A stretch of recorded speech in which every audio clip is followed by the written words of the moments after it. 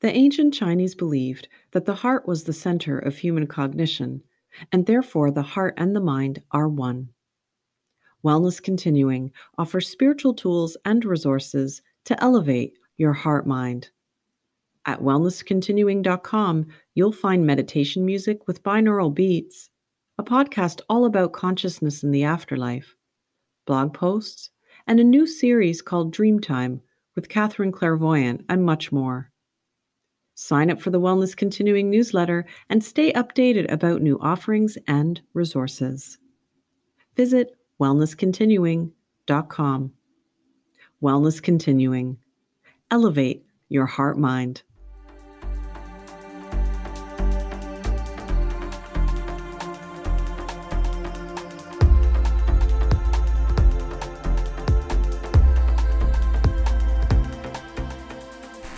There is a place beyond this one, a place where we learn about our immortality, the reasons for life and death, and the wisdom of the universe. It's a place where we meet the beings that have attained mastery, sync with the Akashic records, and reunite with our loved ones and pets. It's a place where we learn what love really is, understand that we are always directed with signs and synchronicities, and review our lives with enlightened awareness. It's a place where we learn to forgive, to love unconditionally, and to see the magic in all that happens during our earth life. It's a place that teaches us how to live in this challenging world and to do so blissfully, joyfully, and completely. This place is called the place between here and there. Today's guest is Steven Weber, an information technology manager who spent 3 weeks there after experiencing a near-fatal motorcycle accident. This trip to the realm of all love and light changed a once non-spiritual biker into a now spiritual teacher. Steven, his co-author and partner Kathy live in Northport, New York. Both are Reiki and crystal healing practitioners as well as workshop speakers. Listen as Steve shares the details of his story and his deep insights about death, the afterlife, grief, and love. Hi, Steve. Welcome to the show. It's so lovely to have you here. Thank you. It's an honor to be here. It's a very special day for me. And thank you for sharing your audience. Absolutely. You have such a vast experience with a lot of synchronicity and a lot of enlightenment. And I would love if you can maybe start with how you got in touch with the spiritual realm, considering that you started off as an atheist. Well, I would say that I was more agnostic in the sense that I just didn't spend a lot of time thinking about it. Like most of my time was about my four walls. I had 2 young children, and I had to make a living, but I also liked Harley Davidsons. I liked rock and roll. I liked beer and hot wings and big trucks. And I guess I'm still a kid in a lot of ways. And but I'm not too lonely. There's a lot of guys just like me out there. And that was my life. I just focused on the kids. And I love my Harley Davidson. I'm an engineer, a computer guy. I'm into computers. I make a living, but it's also my hobby. You see my room here. I always see is white walls behind me. I mean, we don't have any audio on this podcast, but I'm surrounded by all these screens. People walk in here like, what's going on? But yeah, and that was my world. My world was very built upon reason and logic. And cool, but I'm a guitar player. I always had that other stuff, so it's all cool. But that was my world. And that's why when I had this experience, this afterlife near-death experience, for the longest time afterwards, about a year afterwards, I denied it ever happens. Like I really did, is that I made it up in my own mind because these people who believe these things were so alien from me, in the sense, like I often joke, I was never a violent person, but I often joke and say, if the person Stevie 10 years ago met Stevie today, he'd beat the crap out of him. It just wasn't my world. It just wasn't. And it was an awkward world for me. And so when I started to, after I had come back from the place between here and there, is that is that I dismissed everything, all my experiences, all my new intuitions, all the signs and synchronicities I was receiving.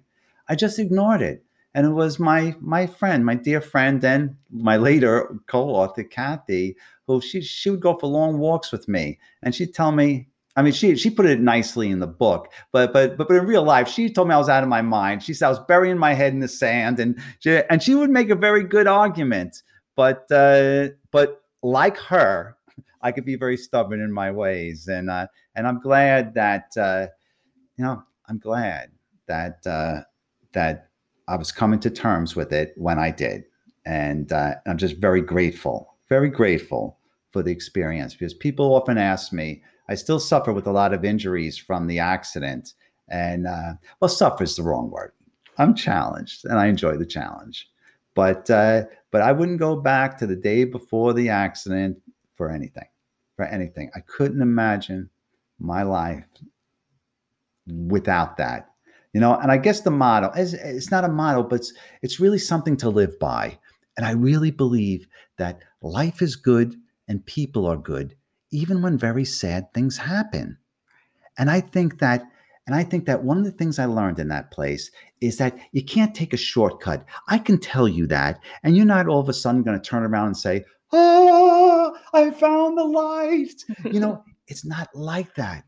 But if you understand that, and you walk the path to understand why that's so, when you finally understand it, it will be so for you.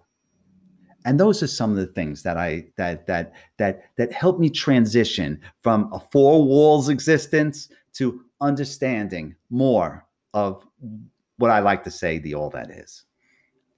It sounds like expansion, right? From that constraint to expansion. Cognitive dissonance is a very common thing for us humans, isn't it?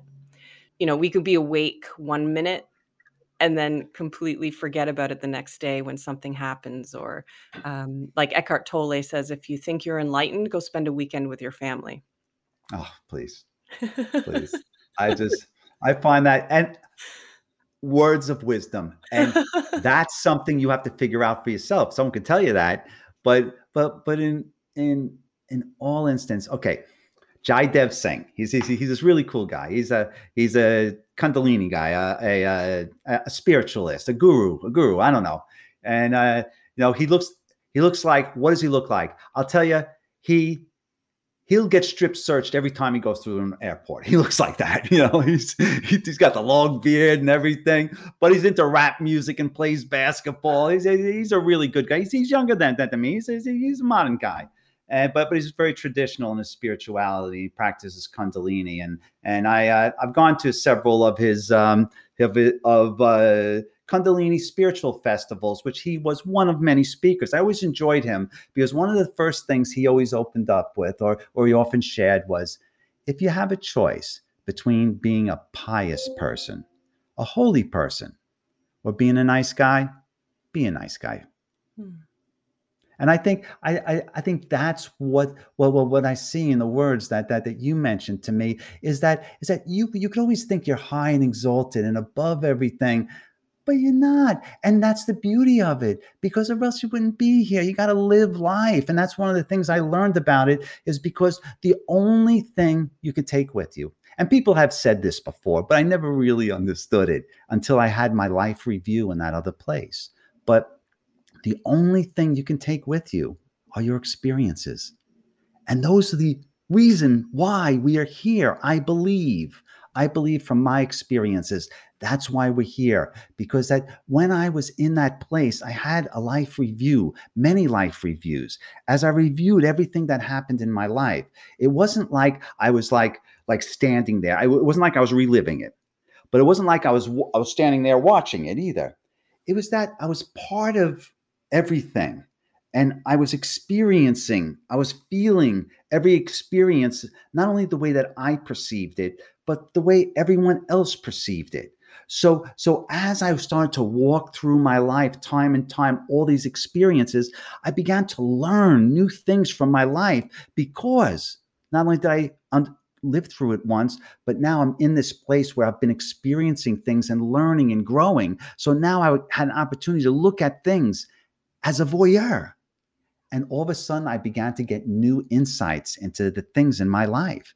And one of the most important things that I learned is some of the most difficult experiences in my life were the things that I learned the most from, the things that brought me the most bliss, the things that tortured me in life, like hatred, animosity, or jealousy, or even worse, the worst thing is regret or shame. Mm-hmm. Those are the things which you'll keep to yourself. You won't say those things out loud. And those are the things that torture you. And those are the things that when I start to go through my life reviews and I start to take away the blockages, physical world, they put so many blockages in there. So once I started getting rid of the blockages, I was starting to be able to come to terms with things. And as I came to terms with all my experiences, all of those jealousies, animosities, and shames all began to melt away through understanding and openness. And once I began to do that, my awareness began to raise. And then I would do my life review over again because my awareness has raised. And so I'd go and do my life review again, and my awareness would raise. Every time I started my life review, I knew it was going to be a really bad day. I really did. But by the time I got to the end of my life review, I felt such bliss. And that bliss was addicting. That bliss drove my desire to live through this every time.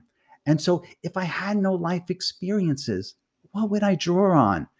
In my opinion, from what I could understand, is that it may be the greatest thing for you to go on a mountain and say Om all day and eat 3 little blades of rice every day. And that may connect you to the all that is. And that's beautiful for you. And I respect that and I love that. But I think most people, to get your experience, to live life, to laugh, to cry, to experience these things, don't be afraid to fail. Some of the same lessons can be learned in failure as they can in success.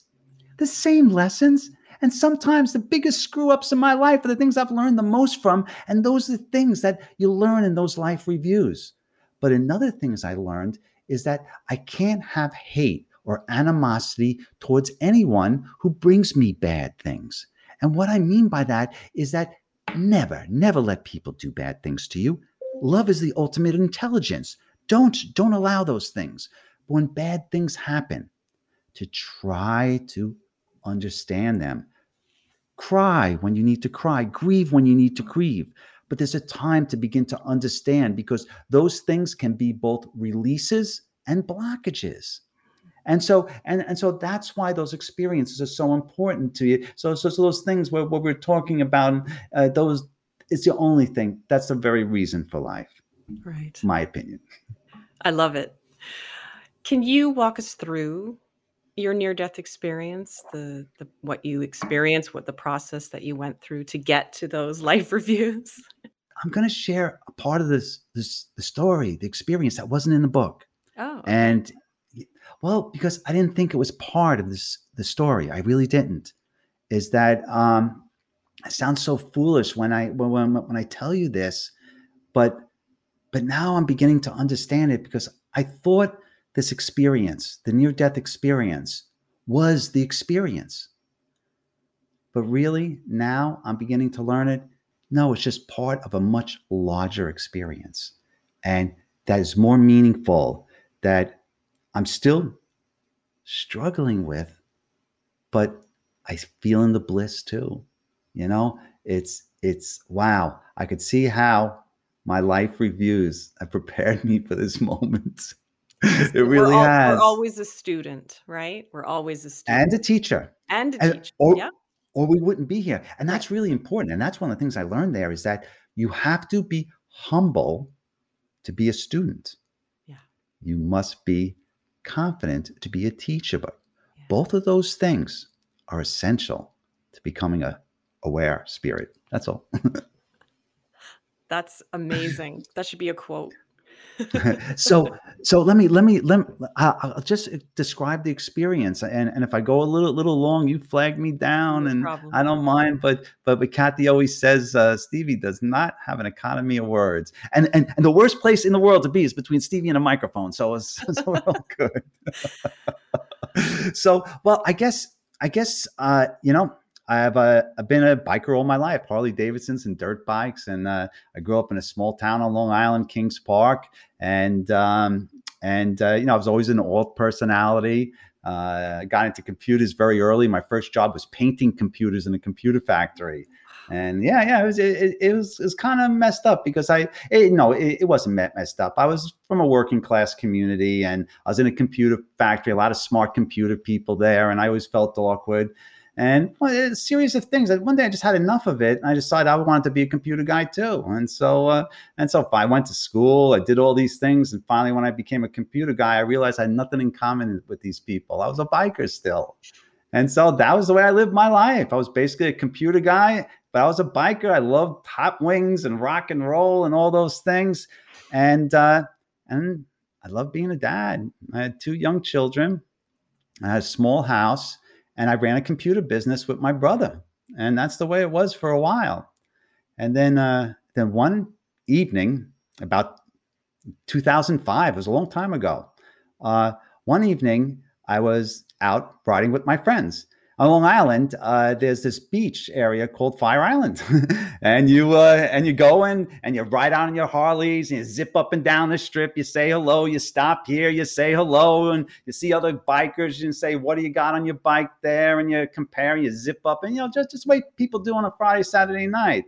And so it was late. It was 2 a.m. It was 4th of July weekend. And I was riding down the Meadowbrook Parkway coming home. And just a great night out. And I'm driving on my Harley. And I'm riding down the road. I'm putting along about 70 miles an hour. And all of a sudden I felt someone driving uncannily next to me. And I look right next to me. And there's a pickup truck driving right next to me, very close. I thought, wow, that's odd. But I'm okay. I'm used to New York. You're used to that kind of stuff. But then I looked down and there was a guardrail between us.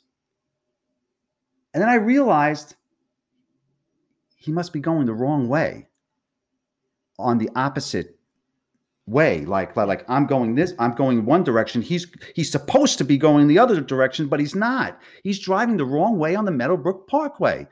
And at first I didn't realize it because there's a lot of construction going on. And I thought that I like reasoned it out like good old computer Steve. And I got to examine all the circumstances. My intuition told me right away what was going on. But my other part of me was like, well, let me examine all the circumstances. And then all of a sudden the guardrail disappeared and he was riding right next to me. And then when I realized, I like, oh boy, I better move over, not only to give this guy some room, but if he goes and runs into me. Then as soon as I did that, the guy went under a bridge and he went head on, right smack into the front of a limousine. And he killed a little 7-year-old girl and the limo driver and profoundly injured the whole entire family. And I actually I was in the debris field. I actually had to drive out and people, although it was late at night, people were on the scene immediately because it's a beach town. Everybody's out. And so I went home, stayed out of the way, drove home. And that was pretty much the end of it for me, is that when you drive motorcycles, especially all over the country, you see accidents all the time and you got to keep away from it. And they're always looking for witnesses. And in the paper the next day, wow, it was a very big deal. And in the paper the next day, they were looking for witnesses. And I said, no, I wasn't going to come forward because the facts looked clear to me. It did. They had the guy, terrible tragedy. He was going the wrong way. There were other things, other accusations there as well. And that was it. And so I went on with my life for a while, and I'm just taking care of my kids, keeping up with things. And then almost to the day, a year later, I just freak chance. I don't know what would happen. I opened up the newspaper and I saw there was this big trial going on with this guy, and they had him on trial for murder. Wow. They're charging him with second-degree murder. It was this national case. I had no idea this was going on, and I did a lot of soul searching at this point, and I talked to my kids about it, and they said, "Yeah, Dad, you gotta, you know." Your kids repeat back things to you which you've said them before, and they told a lot of Steve-isms about right and coming forward and all those things. And so I came forward, and it was a crazy trial because it was going on at the time, and I was on the stand for 2 days, and I really represented the case very well because I didn't know any of the parties at that point because I came into it cold. I didn't know anybody, and they knew each other because there was this whole thing going on for a long time. And I remember the parents, and they were heartbroken, obviously, and they were profoundly injured. And I remember seeing the defendant. He was a young fella. And first things I thought to myself, for the grace of God, that wasn't me. I know that sounds odd, but I thought that I certainly was no saint. And I could have made a stupid mistake too. But you have to be responsible. And those were the things I wrestled with me because I had to bear witness against this guy. And then the other things I realized is that everybody there hated that guy. They hated him. They wanted him tarred and feathered. He killed a little girl. And that profoundly changed my life. It really did, especially after the guy got convicted of second-degree murder. And the judge sentenced him to 16 years in prison, which he served. And after that, the parents were still so angry. And I remember them calling the judge a coward. And I stood before that judge for 2 days. I didn't feel that at all. But I accepted it because they lost, and it was so terrible. But that profoundly changed my life. And so after that I decided my kids were going to be my full-time job, 100%. I sold my computer business to my brother. I became a full-time dad. I became Mr. My Town. I really did because I had nothing involved. I became Mr. Civic. I was elected to the school board. I ran a district, a $90 million budget. I volunteered for a museum. That's how I met my co-author. My co-author, Kathy, she was the head of a Girl Scout troop. And I completely changed my life. I work with my kids on Hooked on Math and I took them to all the music lessons. That was my world. And then they were growing up and things were going really well. And I didn't need to crane over them all the time. So I was starting to do things on my own a little bit more. I always rode my Harleys, but it was transportation. I didn't go out the way I once did. And, it's just being a full-time dad, doing what dads should do. And so, but one Sunday afternoon, I got on my Harley. I went out to Eastern Long Island, which I did often, and to go to barbecue places, and I'll stop and get barbecue and hang out. And then, before it got dark, just drive back home. And so one of these times I was going back there. It was a spring day. It was Sunday afternoon, about 3:00 in the afternoon. And I've done it many times. The traffic was backed up for miles. And I didn't want to sit in traffic anymore. People were going on the side of the road and like making a right-hand turn to get out of it and like take a different way. So I did the same thing. But what happened is when I came up to the intersection, someone in the oncoming lane made a left-hand turn and smacked right into the side of me. It was a pickup truck. The lights went out. The next thing I knew is I was lying on my back and I was looking up and everything had changed. It looked darker. Like it was early spring, so it was still cold out. And so the sun was going down early in New York at that time. And so it was getting dark out, and I saw all the lights were flashing, and wow, I realized some time had passed.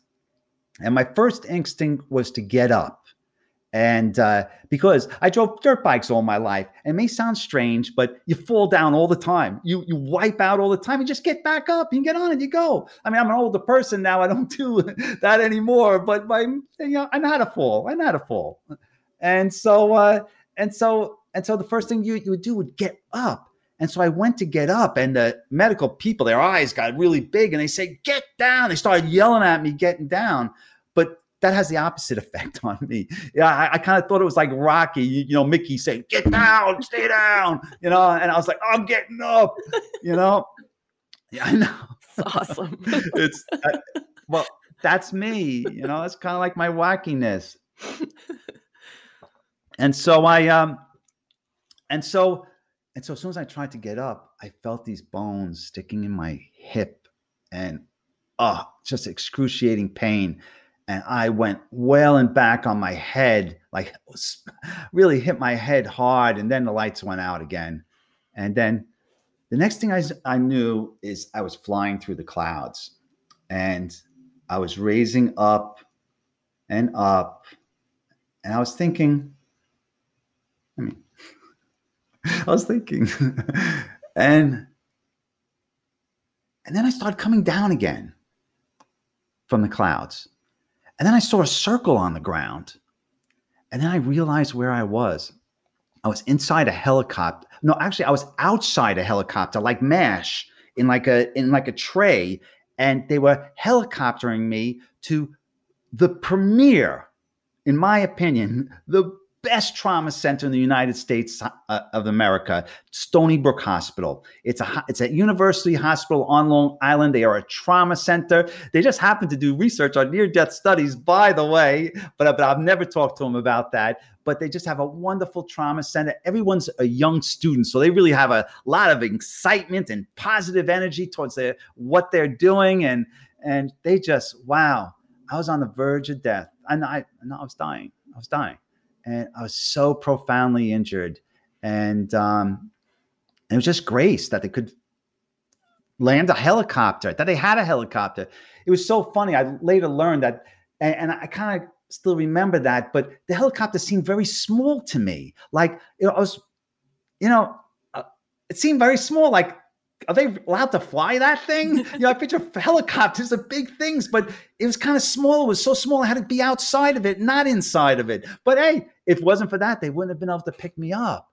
But I was very, very injured. Is that I had my spine was broken, and they had to put these big screws and metal plates to stabilize my spine to prevent it from becoming worse. They didn't think they weren't sure if I was going to be crippled, if I was going to be able to walk, or severe neuromuscular damage. They weren't sure what the extent, but they had to stabilize it.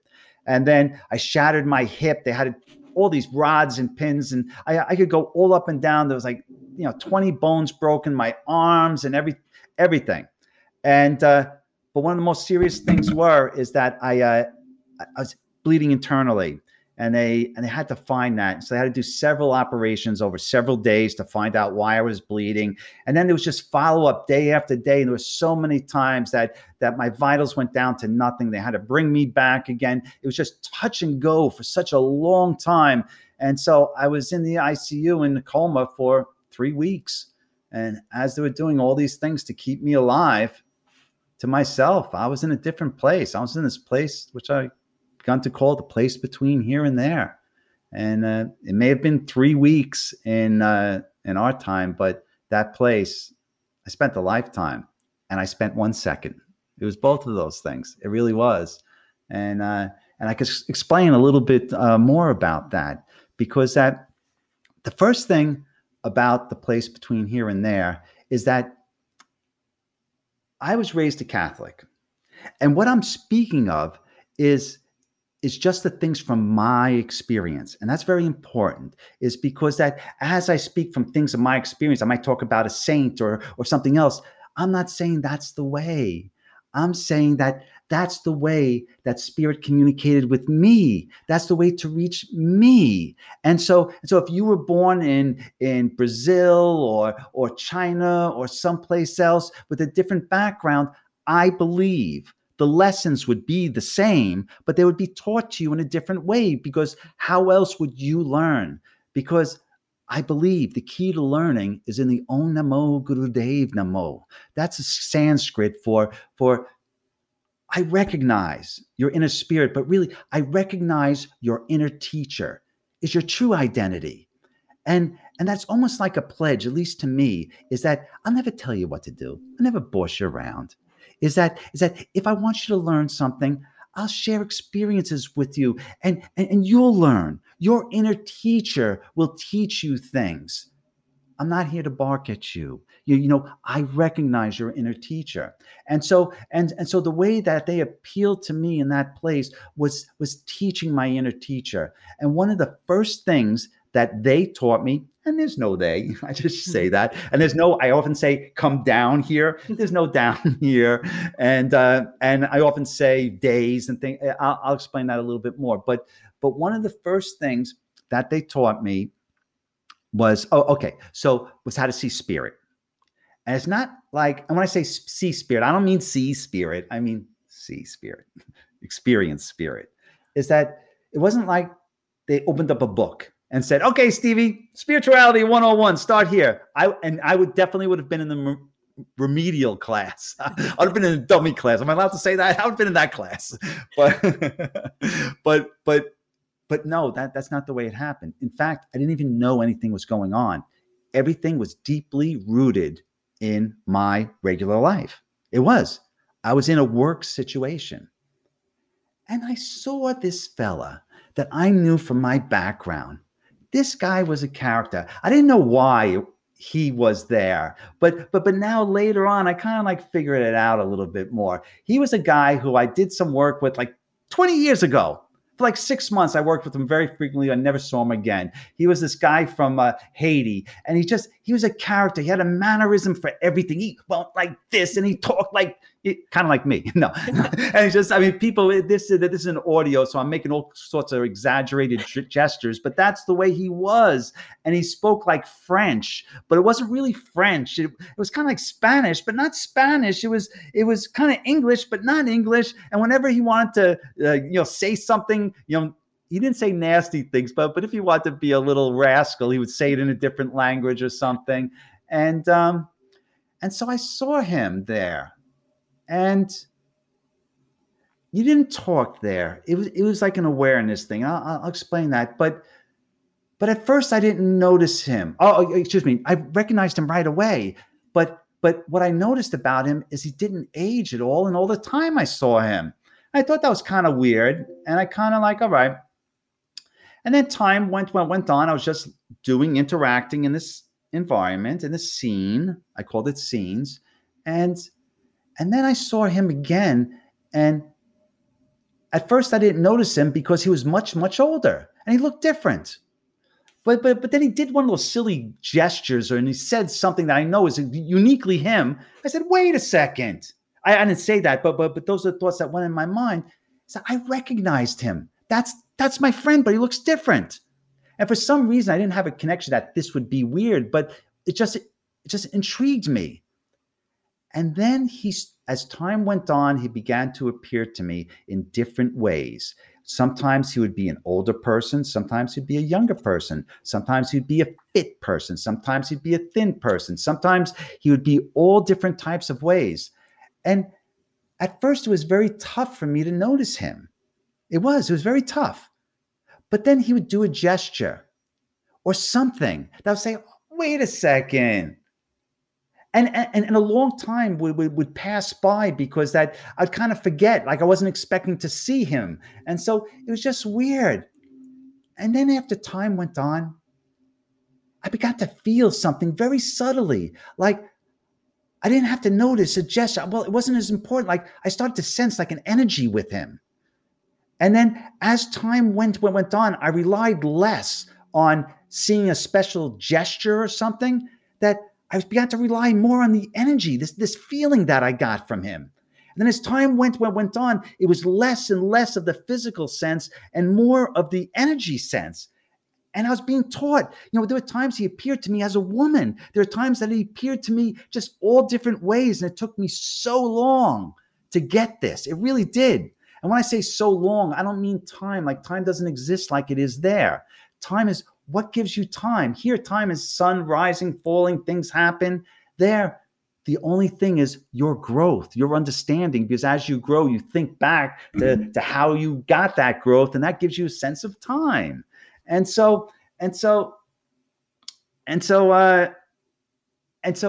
as I began to sense his spirit, after a while, I knew when he was around.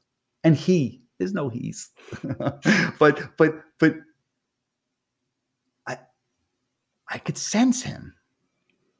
And then once I could sense him, I began to sense a lot of things. First it was a little thing. Then as I began to feel it, it began more and more, and I began to understand things, but I began to feel this energy. It was not only him, it was everything had an energy. Everything. I mean, rocks, stones, trees, planet, universes, period, everything.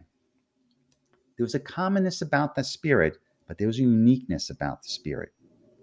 And that commonness was a connected nature, that all of these spirits are connected. And all of these spirits make up one. And I believe, this is my belief from what I experience, I believe that one is the creator. I believe that the creator and the creation are one. We are the creator. And that's what I believe, that science and spirit are one. They explain the very same thing.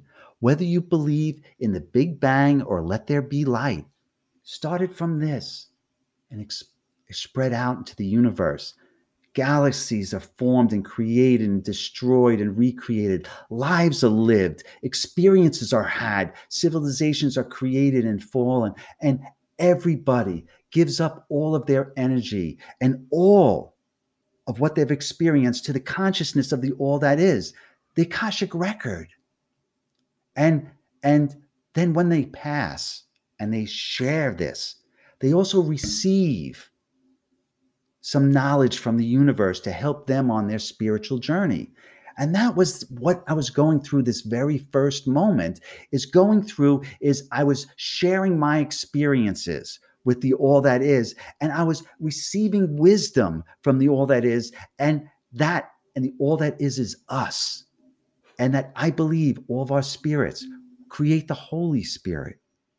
And why we hear that energy. Some science says that the fact that you could take a rock and put it out in the universe, give it the proper conditions, and life will grow on it, that's a proof for science. And I say, yes, they are right. And that's a proof for spirit. No matter where you go in this universe, you could put nothing there, and spirit and life will grow. Yes. Science and spirit explain the same things. You think about your cells in a body. Each cell has its own life. It lives, it breathes, it dies. It survives. It has its own energy. All the cells make up you, and you have your own consciousness and your own energy. Each cell may not know of you. In fact, I bet you none of them knows of you. But they are you. And that's what when I think this is just this evolution of spirituality in the all that is. And that was what it was in my very first place, is that as I was there, as I was receiving these lessons, I call them lessons from the universe, it taught to me in the same way that I learned the lessons with this fella, how to first learn spirit. But there was no way I could jump from hello, how are you, to the creator and creation are one, if I didn't walk this path. And that's really one of the things that I began to understand, is that you got to walk the path. There's no shortcuts. There's one thing to say, oh, I'm not jealous. No, I'm evolved. I'm not jealous. Yeah, you are. You're putting it aside, but and that's noble. I'm not great. I'm not saying that. But really, the real truth is to understand that that's not so. It's like once I came to terms with things, it's difficult to have those types of negative emotions, because you know the backside of it, you know the meaning of it. And so as I was in this place, I kept on learning. There was no consciousness beyond myself that was telling me, okay, this is what's going to happen. This was going to happen. it just seemed like everything just happened. It wasn't like I walked, I slept, I drove a car. It wasn't like that. It was like I went from situation to situation, and the only thing I was aware of was that situation. I'd just been in this terrible accident. I didn't remember anything there, and I was fine there. There was nothing wrong with me. And I was having a great time. I was because I was feeling this understanding and this bliss, and I don't know how to describe it. But then when I stopped learning, the very next thing was, and we touched on this a little bit before about the life review, is I had my life review and I went over that time and time again. And we spoke about how some of the most difficult things were the things I learned the most from, and how I learned that I couldn't have hate or animosity towards myself, but others, because I understood the meaning and the things that happened. And so that life review went on closer to infinity than it was to one. And it was every time I did my life review, I knew it was going to be a tough day. I really did. But it really was. It was very blissful. And just as the other place, as I began to go through these life reviews and understand these things, it's just as the first place that happened, as long as I was learning, the life review, as long as I was learning, I did that. And even now in my life, I do life reviews all the time. If I can't look back to myself 6 months ago and think, what a jerk I was, I'm not going anywhere. That's not good. In fact, what used to really torture me is I would think back to things I did in my life, and like stupid things, even stuff that I did when I was a kid, and they would horrify me. They don't bother me now. It's all because of those life review process there and since then. And then the next part of it is that I found myself in charge of these kids, young adults, and I had to teach them a task, and they wouldn't listen to me. No matter what I did, they would not listen to me. It's like I would connect with them. I'd be like, I see you, you see me. Go team, red team, blue team, whoever wins gets to go home early. Blah, blah, blah. I tried I've been around athletic teams all the time. I know how to do that. I'm a motivator. Come on. They didn't listen to a word I said. In fact, they began to mock me after a while. And it was very upsetting. And so at one point I stood before who was in charge. And I realized something for the very first time, is that I was standing before myself, not myself, Stevie Weber, is that I was standing before my higher self. That part of me that's always in spirit, my own Namo Guru Dev Namo, that part of me that is always in spirit. And that I began to understand that only a portion of us comes down to experience life in ignorance. And so much of the spiritual knowledge that you have accumulated through many incarnations, different types of incarnations, are your intuition. And you come down in ignorance to learn and to make mistakes. Because that if you come down with your wisdom, you're not going to make a lot of mistakes. You're just going to sit around analyzing everything, like I do. but you're not going to make mistakes. You got to come down in ignorance to live and to learn and those types of things. And so I'm standing before my higher self, and it's not like I spoke to my higher self. It's that by being in that energy, like it gave me like a way of understanding things. It cleared out the mind chatter. You know, the mind chatter that always goes on. It was like clearing out the mind chatter, and all of a sudden, like things became apparent to me. And I realized that I wasn't there to teach them that task. What I realized, that they were spirits who had yet to have a human incarnation, is that spirits develop. They were born with the universe, with the beginning of time, but they grow and develop over time through many incarnations from all different plants and animals and everything, through many different existences, that I believe as we become closer to humans to be able to think and reason on these types of levels, that we're beginning to get closer to spirit, and we're beginning to evolve. And what I believe I was there for is to begin to shepherd these young spirits into their first human incarnation. And I was failing miserably at that because I had been through all these experiences. And I've only shared such a small portion of it. There's so much more in the book, but I've been through all these experiences. I was learned to see spirit. I learned that we're all connected. I'd learned through all of these life reviews, like all these experiences I've been through and all my things of learning. And so I've given all this wisdom. And the first thing as I do is I get to this place and I'm like, okay, kids, red team, blue team, let's go. Like, I failed to see them as spirits, equal, not even equal spirits, but the same, just little parts of a greater spirit. And I failed to see that. And that's why I failed at what I was doing, because that you're a spirit, that is your true identity. And it was through that experience that I began to understand things. And don't worry, the kids got off okay. but it was a very spiritual and meaningful experience to me, because that I learned so many things about spirituality and about viewing people and about looking to see spirit. Because even now, our ability to see spirit is a tremendous asset in this world or any world that comes afterwards. Not to be a fortune teller or that's your world. That's cool. And I love that. And that's beautiful. But I mean, for yourself in your regular world, to sense spirit in people, it'll give you intuitions. And what's more is very often I see people who are sensing spirit in me, and you connect, and all of a sudden, boom, and you're, oh, hey, what's up? Yeah, you have those types of experiences. And so that was what it was with the kids, is that it taught me to really to look inside it, not because I'm so enlightened and that I judge everybody the same. No, because that's the way it is. Yeah. That's the way to enlightenment. That's the way to peace, not for any other reason. I know I'm selfish. No, I'm being facetious. I'm just joking, but in that sense, but really, that's what it's about. And that's what I learned from those kids there.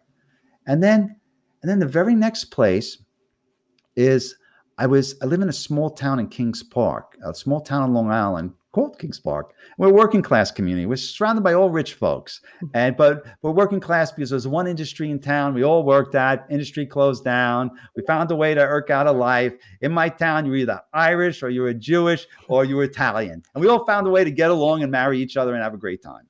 And so that was my town. But at the end of every day, people go to the bluff that overlooks the shore. They drink coffee, and some people drink from red Solo cups. That's not coffee. And we like watch the sun go down. And we talk about what's going on in town, like who's doing who, and like all the stuff that makes town. I'm sure small towns do this all over the place. And that's my small town. But when I was in this place, I sat there with these two people from town, Joey and John, two old friends of mine that were in their mid-70s. And Joey, he did the readings in church, old Irish guys. And when he did the readings in church, he would sound like the voice of God. He would be like, and Jesus said, and the walls would shake and everyone would get quiet. But he was the humblest and kindest of man. And he suffered from diabetes, and he had such awful troubles with circulation in his legs and infections. And Joey, he broke his back when he was a kid. Yeah, he was jumping in at the bluff and he hit his head, and they had to put rods and pins in his back to keep him stabilized. And I would sit there in this place, and I would look at them. Day after day, we would watch the sunset over and over again. And then one day, I realized that they had both passed earlier that year. And I thought to myself, they can't be here. Like, what?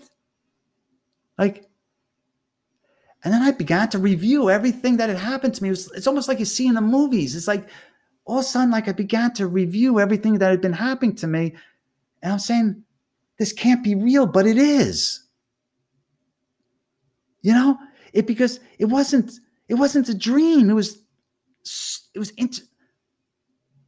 I just sat there over and over. And I felt like I wanted to ask them what they were doing here.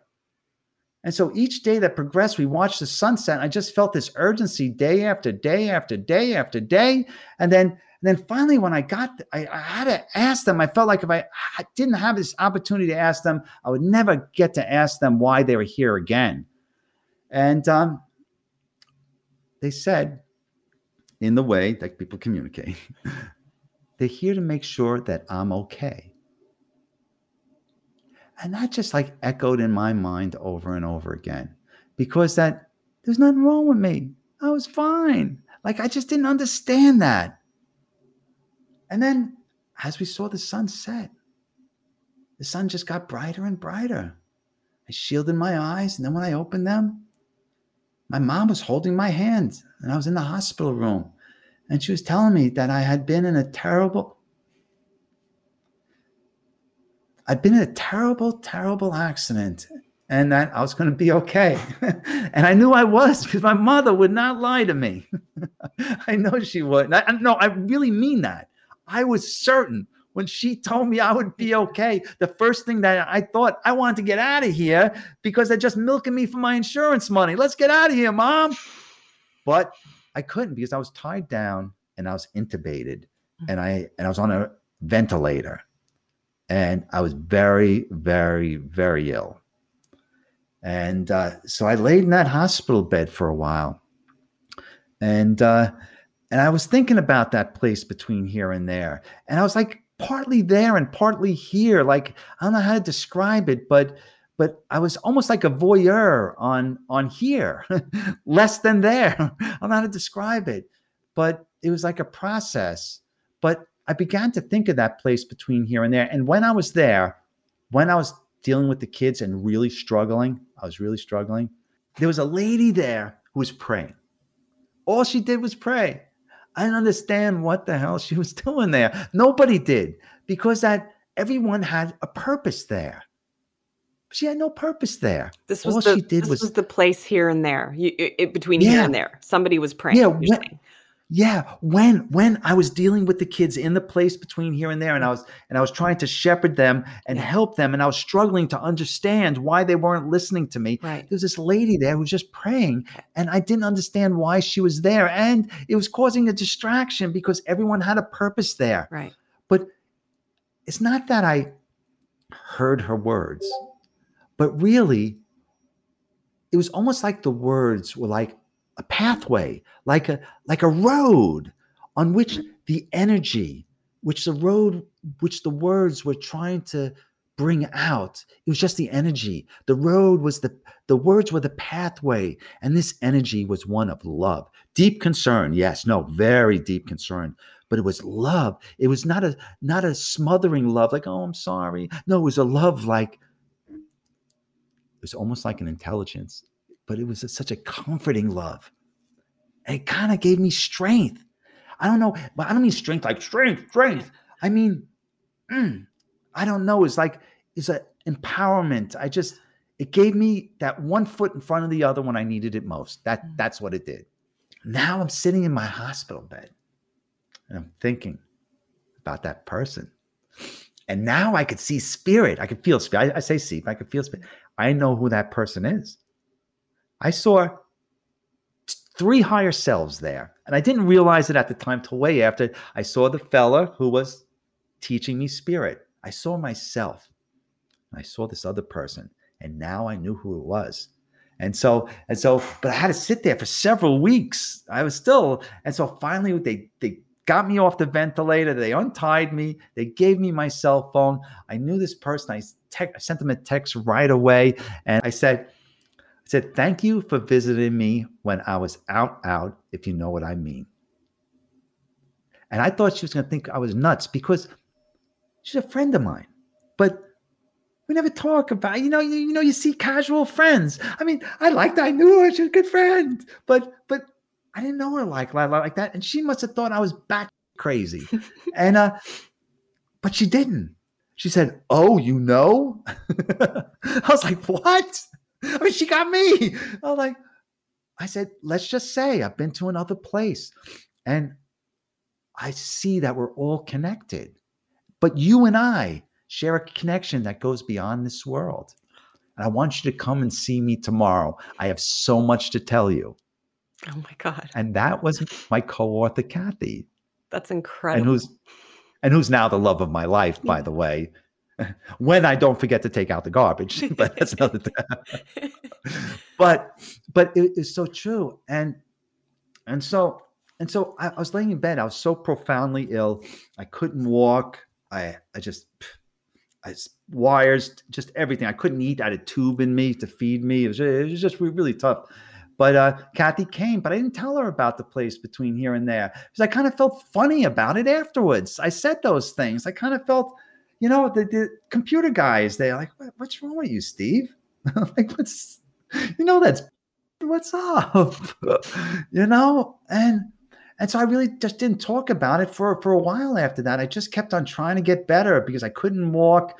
And, but I felt this energy. I just wanted to get better. The nurses would chase me around rehab in the hospital. Say, I'm not supposed to be out. You got to get your, the things that those very kind people, no, they were beautiful souls. But I kept on. And then it came to me one day, Joey and Johnny,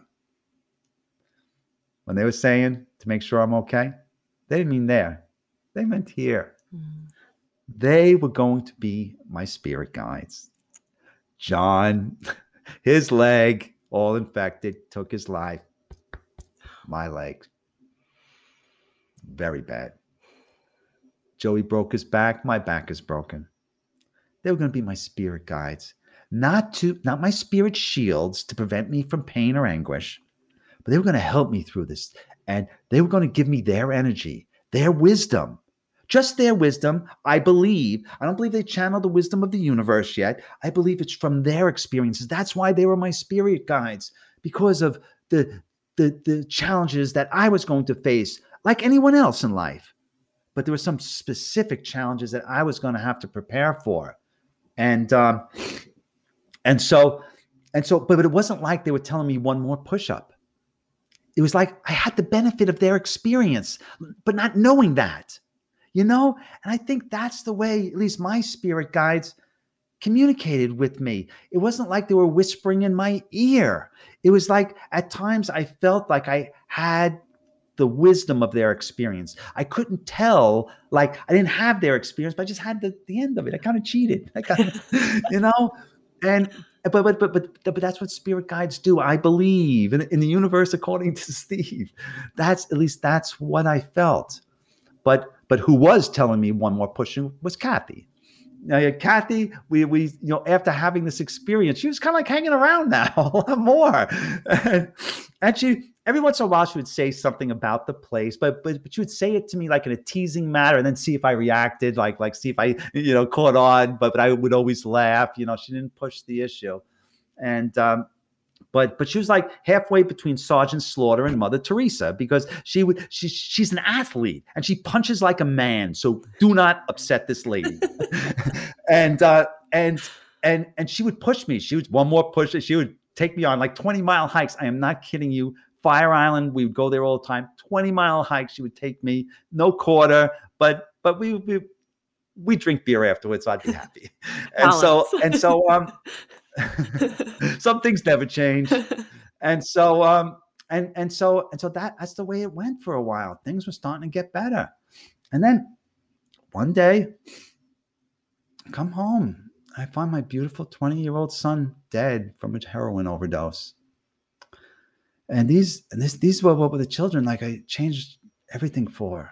And I was dad. I was full-time dad. I was elected to the school board. I took them to the school board meetings all the time. I'd have them stand in front of the audience. I was like, I'm empowering them. I used to have my daughter. She would have to give this speech about how she was a woman, how she stands on her 2 feet. And even to this day, if I asked her to give me the speech, she'd give me the speech. No one's going to push you around. And, I would really, and then, wow, all that's gone. It was so heart-wrenching because we live in the hometown, and all the they took out every piece of equipment they had. All the people who responded to try to revive my son, they were They're all of his friends from high school, all of the kids on the football team and the wrestling team. And I could see the tears in their eyes. They're trying to do their job. And we all knew it was too late. And then just, it wasn't so funny now, like my alt lifestyle. It wasn't so funny now, you know? And I think like, where did I go wrong? I invested so much in the kids. Maybe I felt like I was too much. Like I was too much. Like I was in their face all the time. Maybe I didn't give them their freedom. Like I just started going over everything. And I just tortured myself. I really did. It was really starting to wear on me. And Kathy saw that, but she didn't say anything. But at some point, it got to the point that I think she felt she had to, put a spark in things to get things to move a little bit. And so one time we were out, we were hiking in the woods, Sergeant Slaughter style. And she says to me, did Nick, my son, did Nick ever try to contact you? I got pissed off. I really did. I did. Because I was struggling with something real. And that wasn't real. And that was so unhelpful. I was very upset about it, but I was beginning to love Kathy at this time. I really was. Because she was spending a lot of time with me. And I really, you have that connection with somebody that goes beyond this world. It's, I don't know, it changes you. It changes you. So yes, no, honey, no, he hasn't contacted me. And then she had a Saint Teresa statue with her. And Saint Teresa, she just loves Saint Teresa, the little flower and in Catholic religions. And she's a Catholic, but not really. She's a spiritualist. And so, but she just loves Saint Teresa. And she takes Saint Teresa, she puts it at the base of a tree, takes out a Sharpie, which she had all this planned out. And she writes on the stone, Nick, we miss you. And we pray for you, and puts that down there. And we put a stone for her mom and a couple other people there, and we left the marker there. And so the next day we come back, it's like 50 rocks there, all with little things on it. I'm like, what? Like, Kathy, did you know this was going to happen? She's like, I didn't know that was going to happen.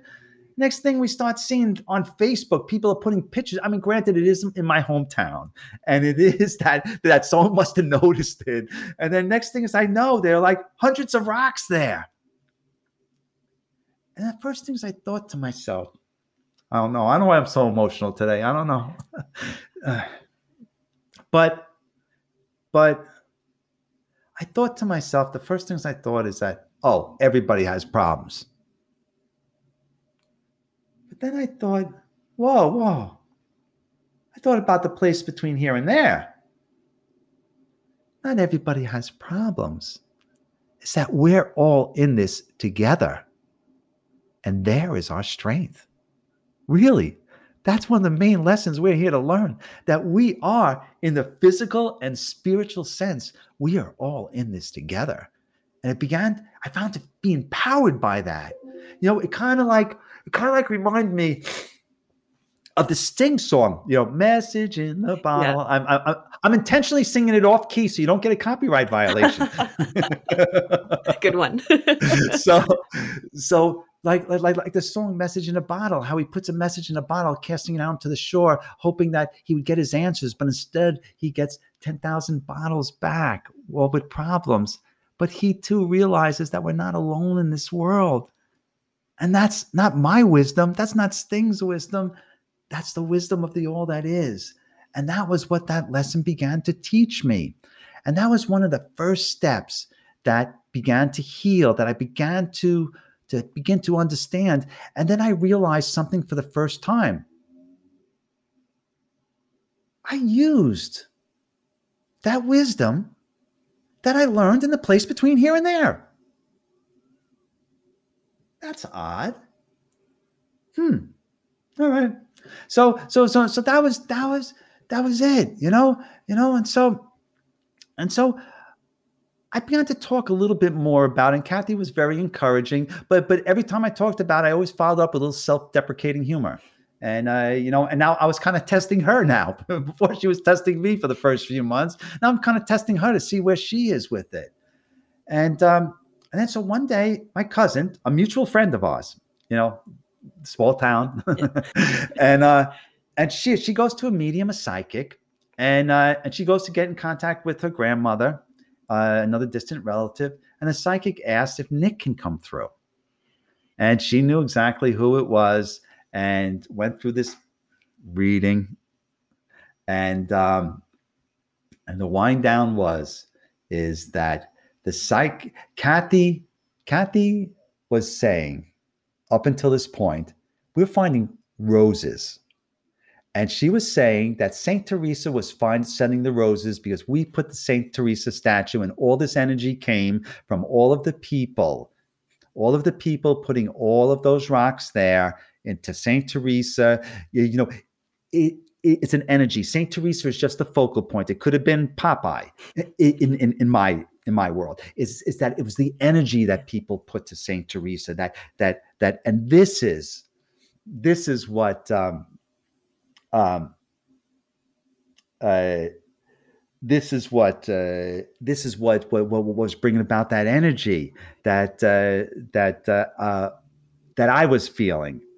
But the psychic went on to tell a few more things, and saying that so Kathy was saying, because that they're putting out this energy to Saint Teresa, and that was what's causing these red roses to appear in all these strange places. And I admit they were kind of odd, like and fresh roses. And she kept on saying, "Oh, Saint Teresa's sending us the roses." I'm like, Kathy, you're out of your mind. Stop it.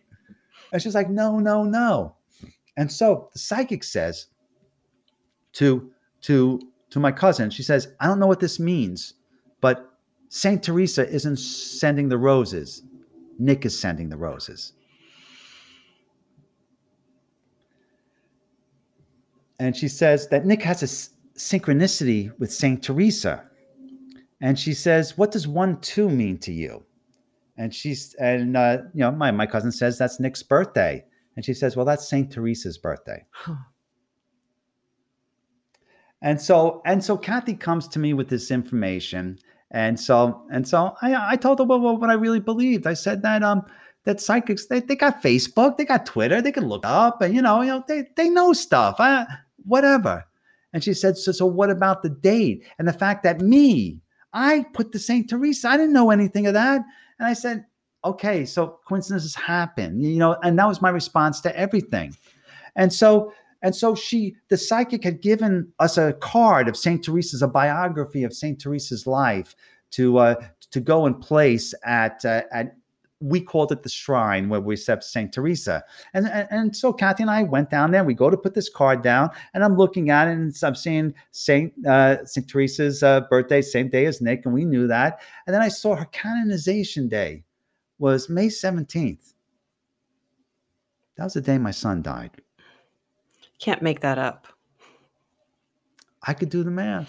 I can. I'm a science guy. That's how you get a science guy. Right. That's how you get a science guy. You don't talk about kumbaya. You talk about that because there's no way explaining that away. Mm-hmm. And Kathy was dancing in the streets just because I was saying, well, maybe you got something here. And so then when I went home that night, I had this dream. It was the dream that I felt my son was with me. I really did. And everything was wonderful. It really was. It wasn't like there wasn't anything about his passing there. It wasn't anything about anything. We were just together. I just felt this, wow, even at the end there, we weren't getting along because, he was involved in this stuff. And all of a sudden it was like that young kid that we had so much fun. And it was wonderful. And then I woke up and I realized it was just a dream. But it was okay now. It was truly okay because now I began to realize and I began to think more and more about that place between here and there. And I began to really, really think about it more. And I start to think he is experiencing the things that I experienced there. All those wonderful thoughts, all those spiritual growths, all those trying things as well, but all of the bliss. And he was learning and growing because I love that place.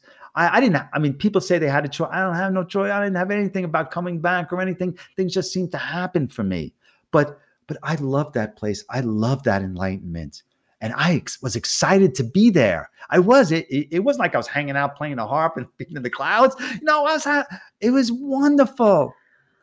And now I know my son's there. And you see, I really believe that this death process is an automatic process, just as coming into life is, just as your spirit and your consciousness. Think about it. A baby being born in consciousness and the spark of spirit, that's a process. And dying's a process.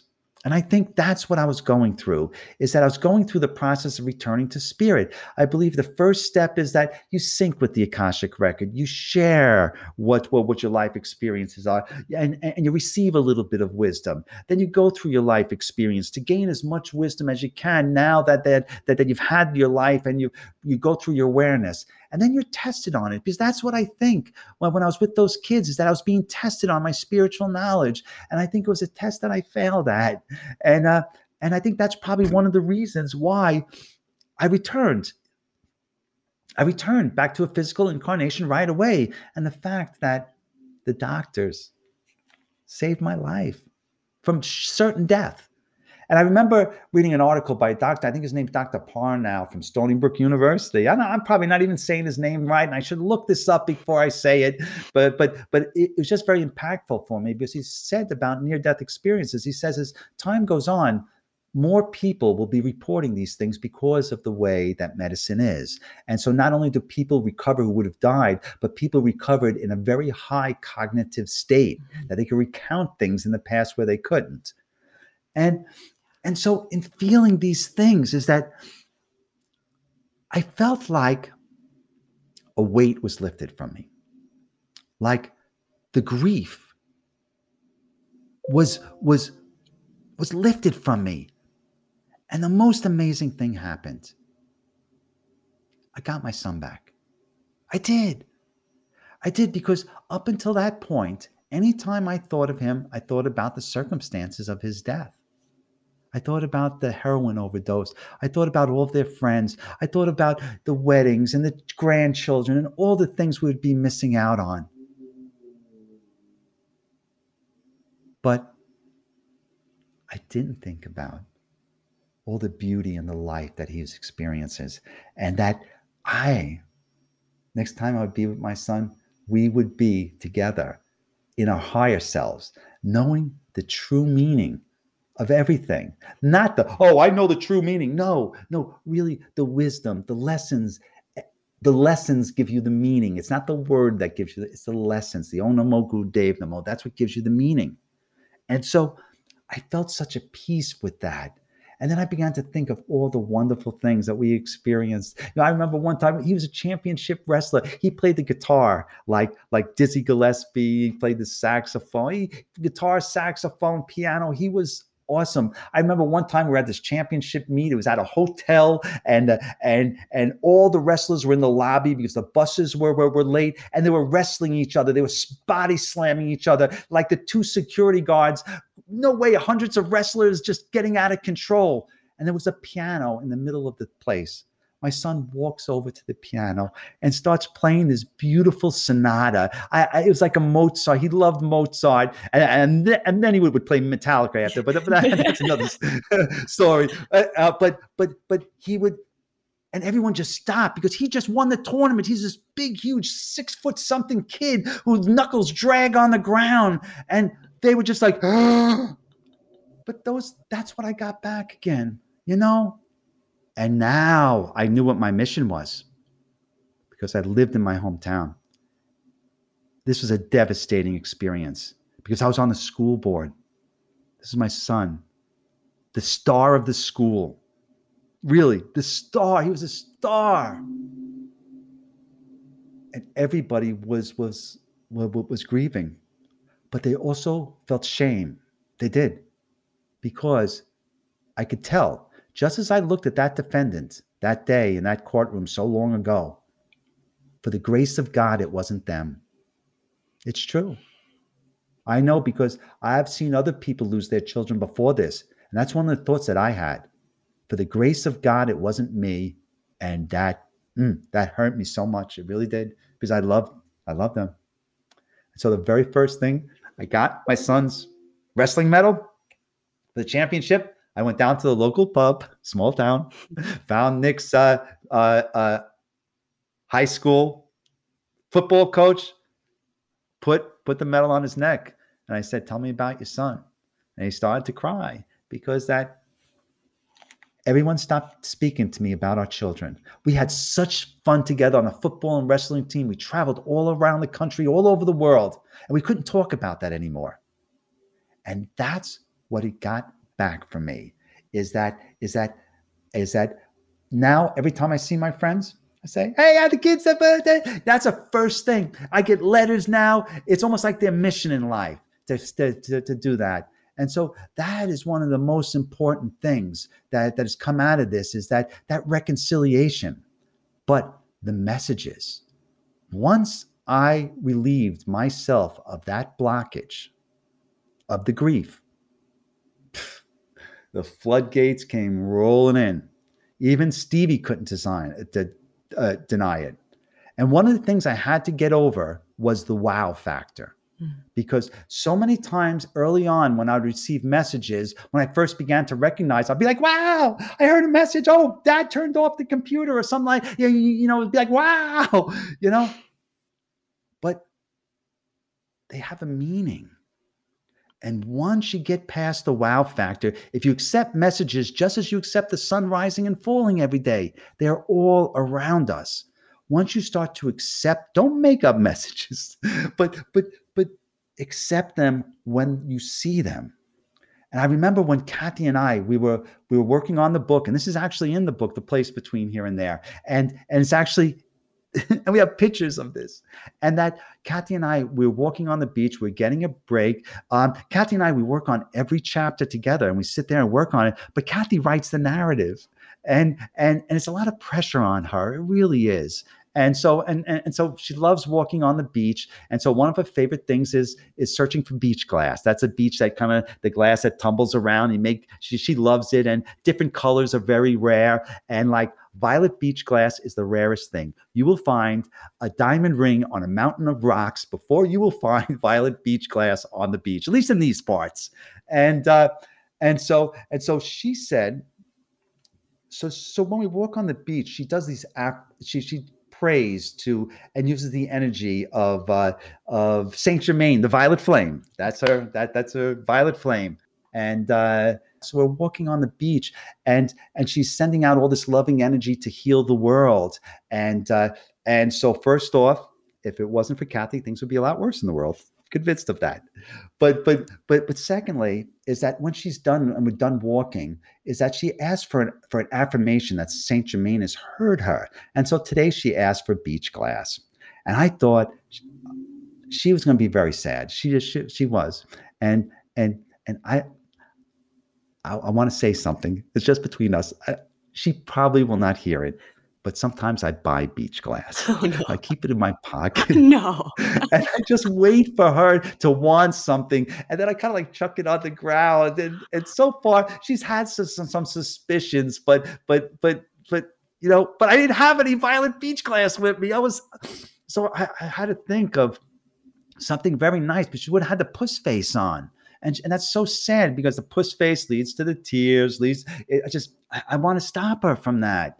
And because it was really important to her, because it was right in the middle of this crazy, crazy, crazy health crisis we've been going through, and the fracturing of society. And there's all this awful energy in the world. And we really had to band together as people and to provide a counterbalance to that nonsense. And so I knew we weren't going to find the violet beach glass. And I just at my wit's end. And just like on cue, this stupid little puppy, this Dalmatian puppy with little black spots. You ever see like the 101 Dalmatians? It comes running out of nowhere, and it comes running and starts jumping all over us. And we're encouraging the dog. And then this panicked owner comes running out of nowhere like the dog had got away from her. I'm sorry. And she comes over and we're like, oh, no problem. And that happens all the time on the beach because people like let their dogs go off leash. And then when someone comes, they, stuff happens. But it's fun. It's all cool. And we're talking to her. And so I lean over and I say, what's the dog's name? Violet. Oh, no way. Oh, I'm not done. And so I'm petrified there. I'm like, I'm shaking. And Kathy's, oh, okay, good. And Kathy's still like she's still putting on a brave face because in her mind, she's thinking Violet Beach class and all of her prayers have been for naught. Because it wasn't about the Violet Beach class, it was that her prayers being for naught. This is what she believes, and I support her in her beliefs. And and so that was it. And so I'm walking away, and Kathy has puss face on, and she starts moaning about the Violet Beach class again. I say, Kathy, the dog's name is Violet. And all of a sudden it reaches her. And so no, baby. And she started going, wow. I say, no, it's not wow. That doesn't happen for wow. It doesn't. There's a message in here. We have to see that message.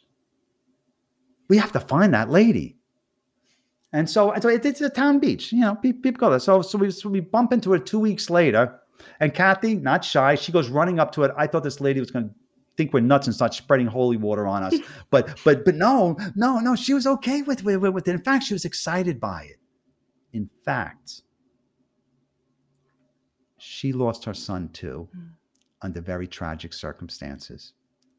And Violet, Gone with the Wind was their favorite movie.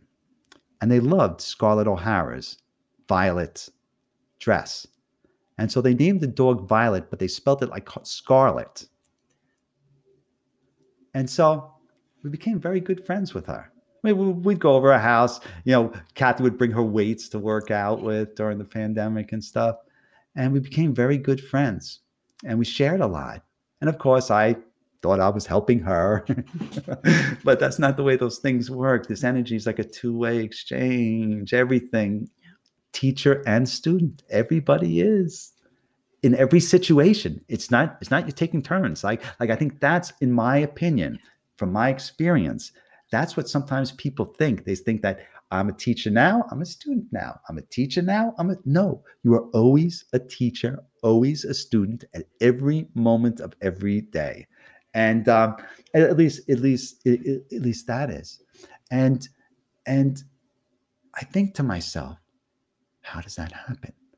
Well, the spirit, it's even bigger than that, at least I believe, is I believe her son and my son, they reached out to us together and they brought us together through that stupid dog, stupid dog.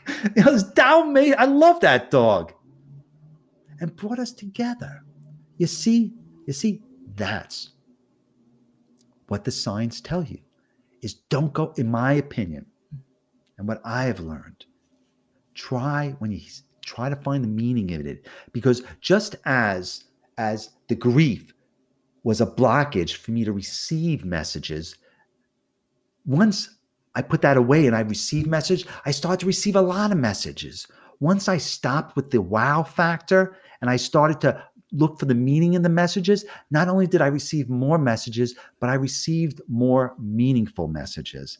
And that's what I'm trying to share with people, the way that spirit communicates with me. So my son is passed, but he's with me all the time. In fact, everyone is with me all the time. But I don't mean like Whoopi Goldberg and Ghost. No, it's not like that. It is this energy that I feel and I feed off of. And I know I can look weird. I get my eyes real big and my hair looks funny, but I just, there really is this energy, and there's this synchronicity, and there's meanings for it. But then there are some very tough things that I've had to learn in life, and something that I'm struggling with right now. So much of what we've discussed today isn't in the book. This is all things that I've realized. But the accident, the little girl, For a long time, I didn't think that was part of this story. I know it sounds strange now. It does. But it sounds strange. Like, how did that happen? How did this happen? And how am I here? See, they put the guy on trial for murder, second-degree murder. The guy who sold my son the drugs. That's the very same charge that they gave the guy way back when. And he was convicted of it. This guy was convicted of it too. I remember going to court. I went. I was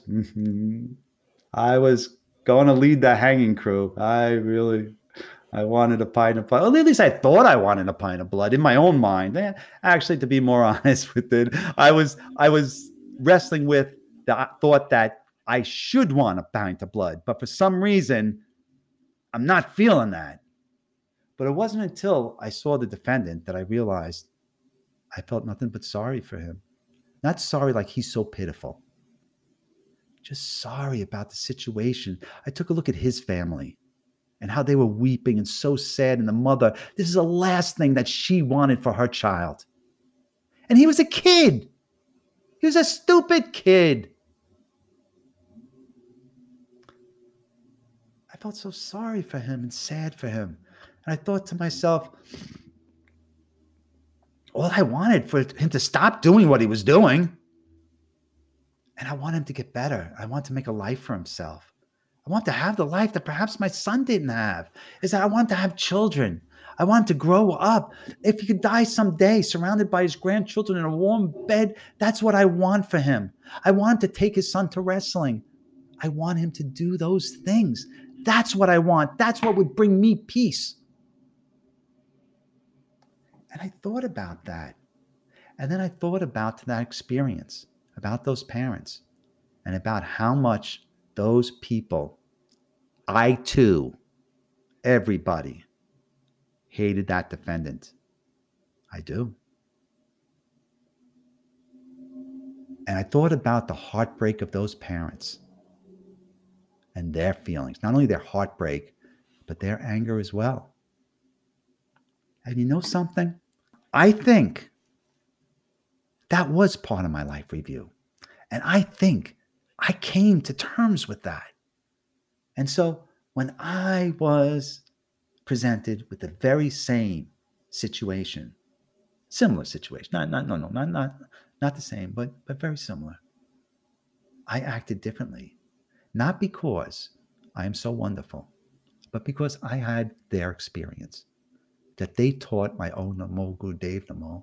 And I'm very grateful to them for that. And I am. And so that's how I believe these things fit together even more.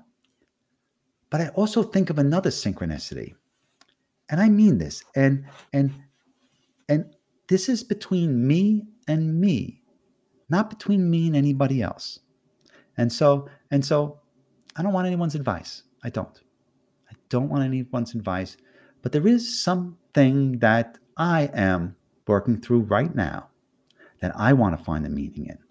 And remember how I say how the life review was very difficult every time, but then when I started, I felt a bit better about it. It's very difficult right now because I thought of one thing. And so I had a few seconds riding next to that guy. I could have warned him, but I didn't. I didn't go with my intuition. I relied on my reason, and I failed. And it couldn't have come out any worse. It couldn't have. And then I lose my son. And then for a long time, I thought I was being punished. I did. Like I don't know if I thought I was being punished, but like, how did I fail? And that's something that I've been thinking about. And one of the things I'm beginning to reason out with that is that I did fail. But I failed along my line. Is that I have an energy trajectory in life and all of my experiences according to my trajectory. And so I was there in that moment and I failed. And what happened happened. The gentleman who was driving the truck, he was there in that man and he failed. Everybody failed in their own way. And when I say failed, failed is the wrong word. Let me, I got to take that back. I'm not using the wrong word because that's the way I feel for myself. I'm not projecting that on other people. But it's just that I'm saying that, gosh, along my trajectory, I failed. And those are my lessons learned. And that in facing that, if I carry that burden about that failure, I will never understand that failure or the lessons that were learned there. And there were tragic circumstances, and I've experienced tragic circumstances, and we all have, and we all will. And you know something? We're all in this together. And that's the bottom line. And that's what this book is about. And that's what I'm here to share with people.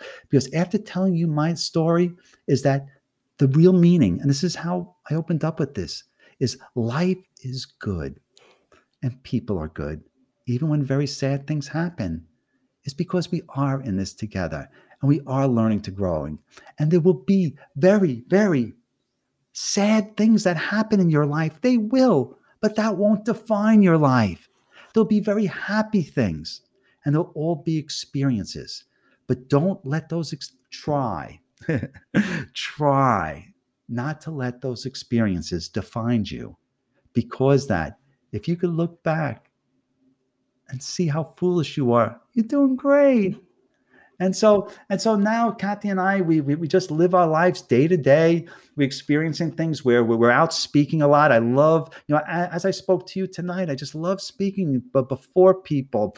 And Kathy just loving writing, and we're making YouTube videos, and we're just enjoying being together. And I'm still an engineer. I wrestle with these ideas of AI and blockchain, and the creator and creation are one. And I'm looking at us walking the path of the creator again. And I just find it so interesting. I'm so into crypto and AI and stuff now. And these are just all exciting things. It's just an exciting time to be alive. And there are times I look back and I think of my son, and I sometimes, wow, I get up and my back hurts so much, and all those things. And sometimes it could get you down. And I think of, it's very easy to sit here and say, "Oh, Steven, so he's okay," but I have bad days, and there are times like you think of things and you find yourself going into that rabbit hole, and you gotta catch yourself. But spirituality, in my opinion, and awareness is like a garden. You gotta weed it. You got to weed it. You got to nurture it. You got to grow it. And just because today it is looking 10,000% doesn't mean tomorrow, if you don't weed it and you don't water it, it's going to be like that. And that's the way life has been for me, is that I enjoy life. I have good times. I have bad times, mostly good times, but mostly even during the bad times, it's how you think about it. I often think, why wait till life is easy to be happy? Be happy now. you know Absolutely. and so thank you. I appreciate you giving me a chance for my monologue. I'm sorry, I could just No. talk. My wife, it drives. I call Kathy my wife, Yeah. but we're like common laws. But drives her crazy. I do it all the time. But No, listen, thank you. that was an incredible, multiple life stories all connecting into one lesson, right? I just wanted to comment on a couple of things. First of all, for me, I have come to see that I think our experience here, in our earthly form, is to experience all of our emotions, all the full range of human emotions. Definitely, it's not about not experiencing them, but it's about, I think now at this point in time, we're shedding the old paradigm. So we're trying to rise above the emotions that cause us to get swept away, right? The darker emotions, the negative emotions, we're still going to feel them. They're still there and present. But getting rid of that old paradigm is what you spoke of, is trying to see beyond it, the vantage point of behind yourself, the higher self, right? And that, I think, is part of, even like you said, this is a great time to be alive, because such a shift is happening. And we have to look at it as an opportunity for more growth. I'm not condoning all the negative things that are going on, but I'm talking about, this is juicy stuff for soul growth. Oh, that's great. Yeah, I feel that too, and I feel it, and I wonder if you think this as well. Is that part of the paradigm shift? It's an awareness. It definitely is an awareness. Absolutely, and I think it started to happen 40, 50 years ago when people started, when commercialism began, and commercialism does give us wonderful things, but poof. Come on, it's a lot of control, at least in my opinion. But I think what is different now is that it's a law of attraction. Is that by creating energy, people together, like people believe the same thing. I don't mean believe like we're a tribe and we believe. No, I mean a spiritual thing. If people believe and they put their energy to a cause, you can change it. It's the way you treat people. It really is. That is what the law of attraction is. If you shed love, but it's love, it's an energy, but it's to be kindness, but it's also to be smart with your kindness. There's a love is the ultimate intelligence. And so if we get all that energy together, we can give it to a purpose. And I think that's what the awareness is coming, because now we can communicate in ways that we couldn't in the past. So now we're starting to realize, before each of us was an island amongst ourselves, now we're not an island, because now we're starting to have this awareness. And I think and that's one of the things. Kathy writes these beautiful meditations, and we put them in the book, and we also have them on our YouTube channel. And we're also I'm going to work on one. I just got so caught up in talking to you. I was supposed to be working on it. I hope Kathy doesn't catch me, but but the meditations are awesome. And what she does is, first off, we try to get people to the meditative state, to clear out the mind chatter, to get you into this frame of mind where you're ready to channel your own energy, our energy, the universe energy, but you are that energy. And then to channel that energy to doing a cause, to bring about things. So if you see her meditations, it's meditation to connect to a deceased loved one. It's meditation to bring love and light throughout the world. It's meditations to protect. And I think that's what I'm feeling. Are you feeling that as well? Definitely. Yeah. Yeah. I really... Go ahead. Yeah, I feel that, because and I think that a lot of it is coming from the young people. And I mean that, I call them the squirrels, because in the place between here and there, the kids, it's so funny. Afterwards, in our house in Northport, we have like 10,000, we have, Kathy feeds the squirrels. We have hundreds of squirrels. It's like a tribe. I don't know why she does it, but she does. She loves them. But the squirrels behave like the kids behaved in that place. And so I often refer to the kids as squirrels. And so sometimes, and so I mean it with affection. When I call young people squirrels, I mean it because it's in love and light. And so maybe I should stop that. But the squirrels, because I talked a little bit about AI, and I talked about blockchain, and I talked about the creator and the creation are one, and that we are walking the path of the creator, and we are figuring it out. And I'm going to say something, is that the blockchain is DNA and AI is consciousness. And we're just walking that path. It's just in silica now. And some point we're going to realize that biological intelligence, we're eventually going to get to the point where we realize certain things. And so, but the reason why I'm mentioning is the kids are having to really break down how we actually think. What is thought? What is spirit? And you would think that these kids are so focused on the engineering of it, But no, they're not. I belong to these DAOs, and these DAOs think that they're not DAOs like that. They're organizations that create cryptocurrencies, but they are spiritual organizations. And these people, these kids, they have such values and such. And I think part of it is it's not what's going on in the street. I think that they're getting it. They are, and they're understanding what it means to be spiritual, what it means to be a human, what the true nature of existence is. And the kids, they're figuring it out. And I think this is the energy which is changing things. I love that. So the meditations are on your YouTube channel? Yes, it's Between Here and There. I think it's if you go to youtube.betweenhereandthere.org or just send us a note at info@betweenhereandthere.org. And we have a YouTube channel, and we have our meditations on there. And I'd like to think my talking gets the most views, but I got these bumping me with those meditations. I got to talk to them about that. But no, the meditations are really fun, and we are doing regular podcasts now, and just talking about current events and what's going on in our world. I mean, we don't sell anything, it's not like I mean, we do have our book that's on Amazon. And remind me, Place Between Here and There. Yeah, sorry, can you repeat the title again? Yeah. Of course. Yeah. Our book is on Amazon. It's called A Place Between Here and There. And we have it on audiobook as well as on paperback and Kindle. And we have it in Spanish as well.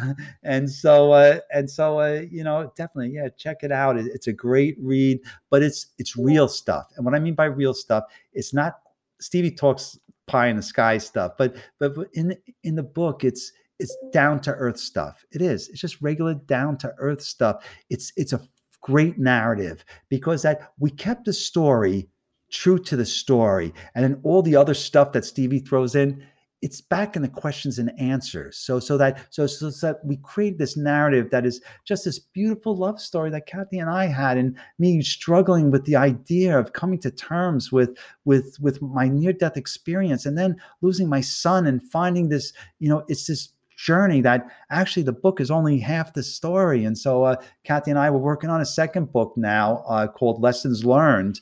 And that was going to be just focused on the lessons learned there. But when I came to the realization about this other experience, and when I would say this other experience, this was on the national news. They played my voice. I was told they played my voice on the Oprah show, my call to the police, because the family was on Oprah several times. I mean, it was a big thing. And I don't know. It's a crazy existence. I lost my train of thought. I'm getting tired now. Okay, that's all right. No, listen, it's the book is phenomenal. Like I said, I had to stop. Oh, yep. I remember. Keep going. See, this is the part when Kathy's with me. I pinch her. I tap her, and she whispers in my ear what I left off at. But yes, and so but this whole new experience is that now the Lessons Learned book, we're going to include the whole trial as part of that. Mm-hmm. And I think at some point in the future, we're going to put it all together as one book. And but it's a work in progress, and we're enjoying life. It's so good to hear. Yeah, I read the book, and even in the very beginning, I had to stop and just take a moment, because a lot of synchronicities, a lot of beautiful connections that you made, and it all comes together as you're continuing to piece things together over time, right? And, in 5-10 years from now, if we sit down and have a conversation again, we're going to hear a lot more lessons and epiphanies, I'm sure, and because that's how it goes. I just think it's such a unique time. This next 10 years is even this next 2 years. Mm-hmm. You want to hold Stevie to task. You want to beat me over the head in 2 years. The world's going to change in just 2 years. Yeah. It's really going to change in 10 years, but these next 2 years with this new EV revolution, you don't realize how much it's going to change our lives by doing away with the cars. And I'm not just talking about the pollution and everything else. It's going to change the way we live, that cars don't get into accidents anymore. Then how's that going to affect the hospitals? What about the insurance companies? What about people who fix the cars? What about all the gas stations? All this ramifications through society. And now with this AI, they're finding out these cures to diseases that we never thought possible. They just came out with this drug to cure to identify cancers, 200 cancers, a pill, 200 something. I'm probably exaggerating it, but that was all done through CRISPR technology and AI. So these are the things that they're rolling out right now. And the way that these things happen, like a little things happen, nothing happens, it explodes all at once. Yeah. You watch. I'll see you next year. Things are gonna be different. So that's that. Well, I'd like to invite you back for your next book. I'd love to have you on again. And I can't wait to see what else you have to share with your next story. Well, thank you so much. I really enjoyed the time together. I really enjoyed speaking with you. And you caught me at a time where I'm figuring things out. So I just talked. I gave a monologue, and so I'm so sorry. I should have engaged you more. No. It's just I've just been dying to get this out because I've just been thinking about it so much. And when I talk to people about it, it helps me work it through in my mind a little bit. And that's how the writing process goes. I get it all in my mind, and then Kathy and I we sit down and we talk about it, and that's just the way the writing process is. So you actually helped me write the book. So thank you. Listen, we all learn through our stories. That's how it all started, and that's the best way we can learn from each other. So thank you so much, Steve. Sat Nam. Thank you. Peace.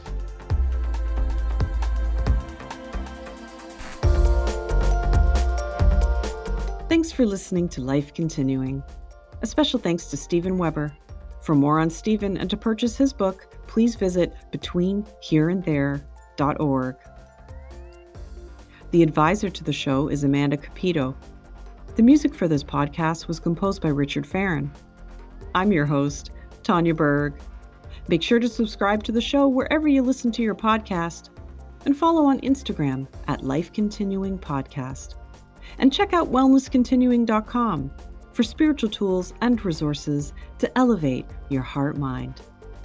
Be sure to join me next time, where we'll continue this conversation about life continuing.